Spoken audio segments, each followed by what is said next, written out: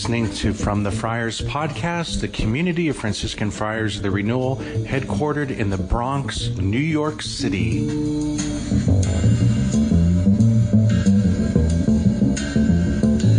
The Lord be with you. And with your spirit. A reading from the Holy Gospel according to Luke. Glory to you, O Lord. Jesus said to his disciples, "As it was in the days of Noah, so it will be in the days of the Son of Man. They were eating and drinking, marrying and giving in marriage up to the day that Noah entered the ark. And the flood came and destroyed them all. Similarly, as it was in the days of Lot, they were eating, drinking, buying, selling, planting, building on the day when Lot left Sodom. Fire and brimstone rained from the sky to destroy them all.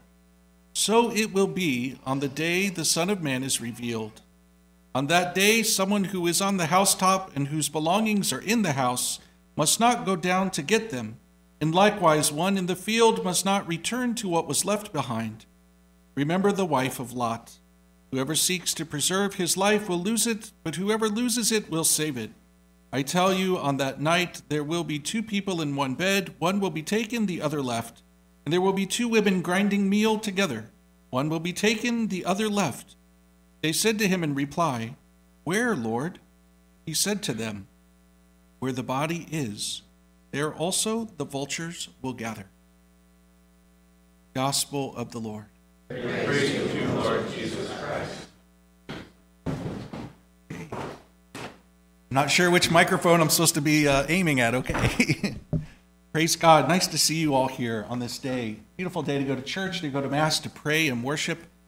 And there are a couple of interesting themes coming together. I'm going to try to knit. You ever see Grandma knitting things? Okay. I'm going to take a little of the first reading, a little bit of the gospel, and a little bit of the saint, and try to weave it together. Okay. So we have a beautiful tradition in our faith, having a great love and honor for your country. That's the virtue of patriotism. And also to have a great love for the men and women who serve in different ways, including in the military. You think of the passages of the gospel where Jesus, who comes as the Messiah, many of his people were expecting him to be a great military leader who would overthrow the Romans who were oppressors, and he did not do that. And in a few cases, he even complimented some centurions and some Roman soldiers. And it's hard for us to understand just how shocking that would have been for the devout Jewish people. Would have been so offended at that. We thought you were going to overthrow the Roman soldiers, and here you are complimenting them, and in some cases healing family members. And in the early days of the church, some of those Roman soldiers became saints. You know, you think of St. Longinus, the soldier who pierced Jesus' heart with the spear when he was on the cross. There is a tradition that he ended up becoming a saint, and others as well. And so you have this interesting idea, which goes all the way back to the time of our Lord, of having a great love and reverence for people who serve, and also for those who serve in the military.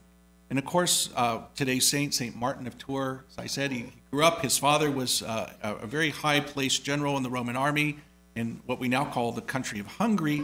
He ends up over in northern Italy and then in southern France, becomes an active soldier himself. There's the famous story where he encounters a poor beggar, and he uses his sword to cut a beautiful cloak in half, to give half to the poor man who really was Jesus in disguise. And he has a conversion, becomes a monk, and then eventually a bishop. He was trained by St. Hilaire of Poitiers, which is another great early church father. Anyways, there's some history there. Is anybody taking history in classes right now? Okay, you get a bonus for listening to the homily today. Okay. So here's the thing.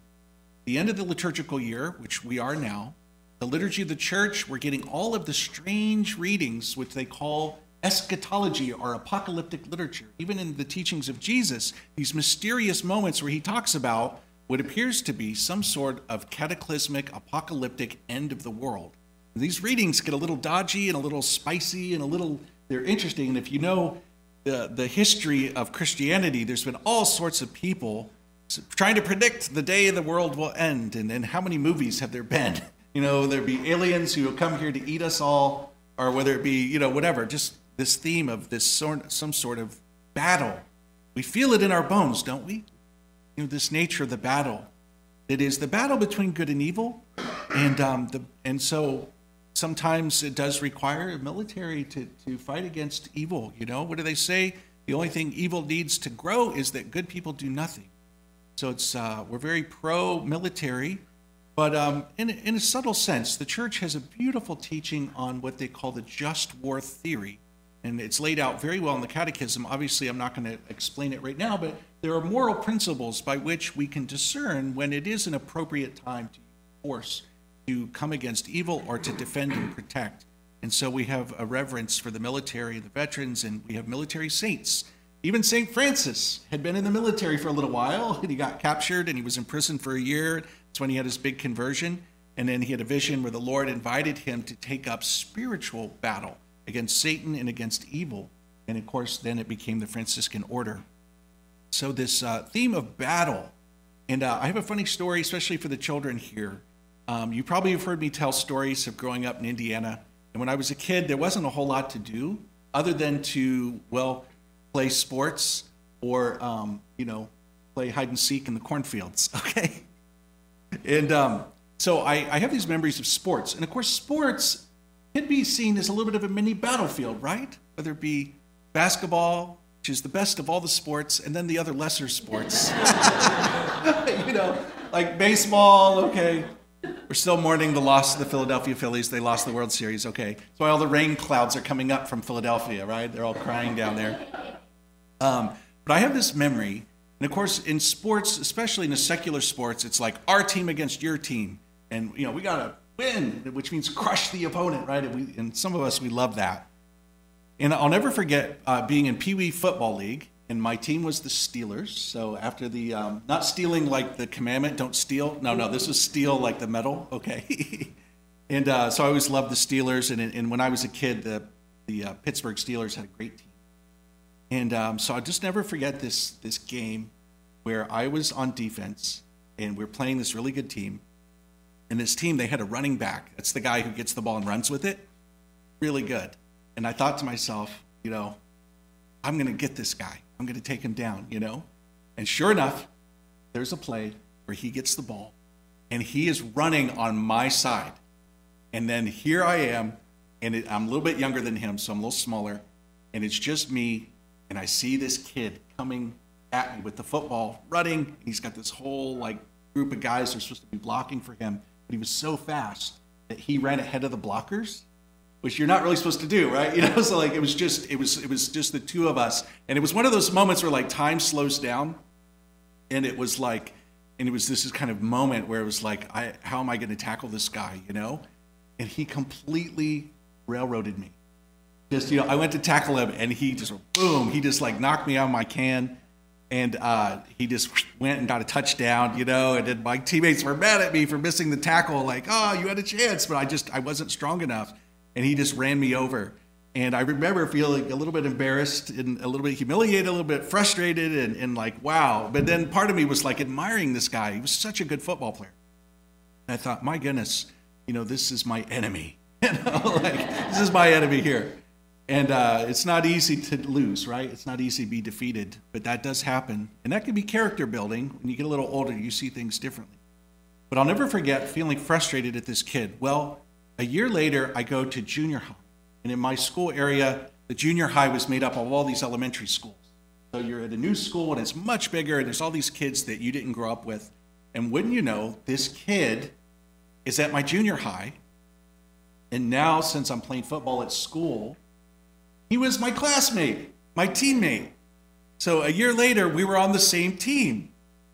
And I felt so differently about him.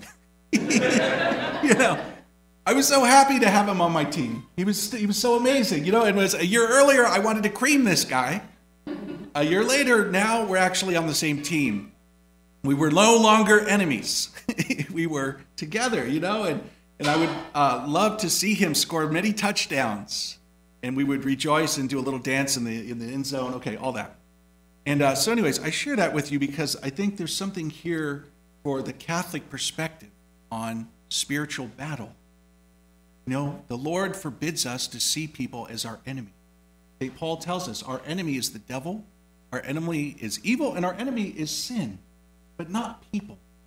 So even Jesus, as he dies on the cross, he looks down upon the people who put him on the cross. And what does he say? Father, forgive them, for they know not what they do. He refuses to call down curses on them because he loved them. And some of those guys are going to be in heaven, like maybe St. Longinus, the guy with the spear.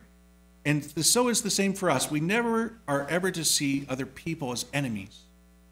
Even people who disagree with us, people who've been confused and are into sinful, evil things like Sodom and Gomorrah, or like the people who were having parties right before the flood came, that we love them, we pray for them, and we guard our heart. That is a trick of the devil, and I think it's a trick that's so often dangerous for devout people, that we could allow our hearts to develop an idea that this person is my enemy. And we're not allowed to go there, but rather this is a guy who next year is going to be on my team, to pray for people who do not yet know the truth or understand the truth or the love and the mercy of Jesus. That you imagine so many people who were given over to a life of sin, and then a little later on they have a big conversion and they become an apostle for Jesus. Does that remind you of St. Paul? Right? St. Paul, who was a little earlier persecuting the church, he becomes a great promoter of the church and a great saint. So let us pray for that grace this day, the intercession of St. Martin, that we would guard our hearts and that we would stay in that place of love that the Bible tells us to do, and that when we do run across evil and sin, but never to allow ourselves to get angry at people. Amen. Amen.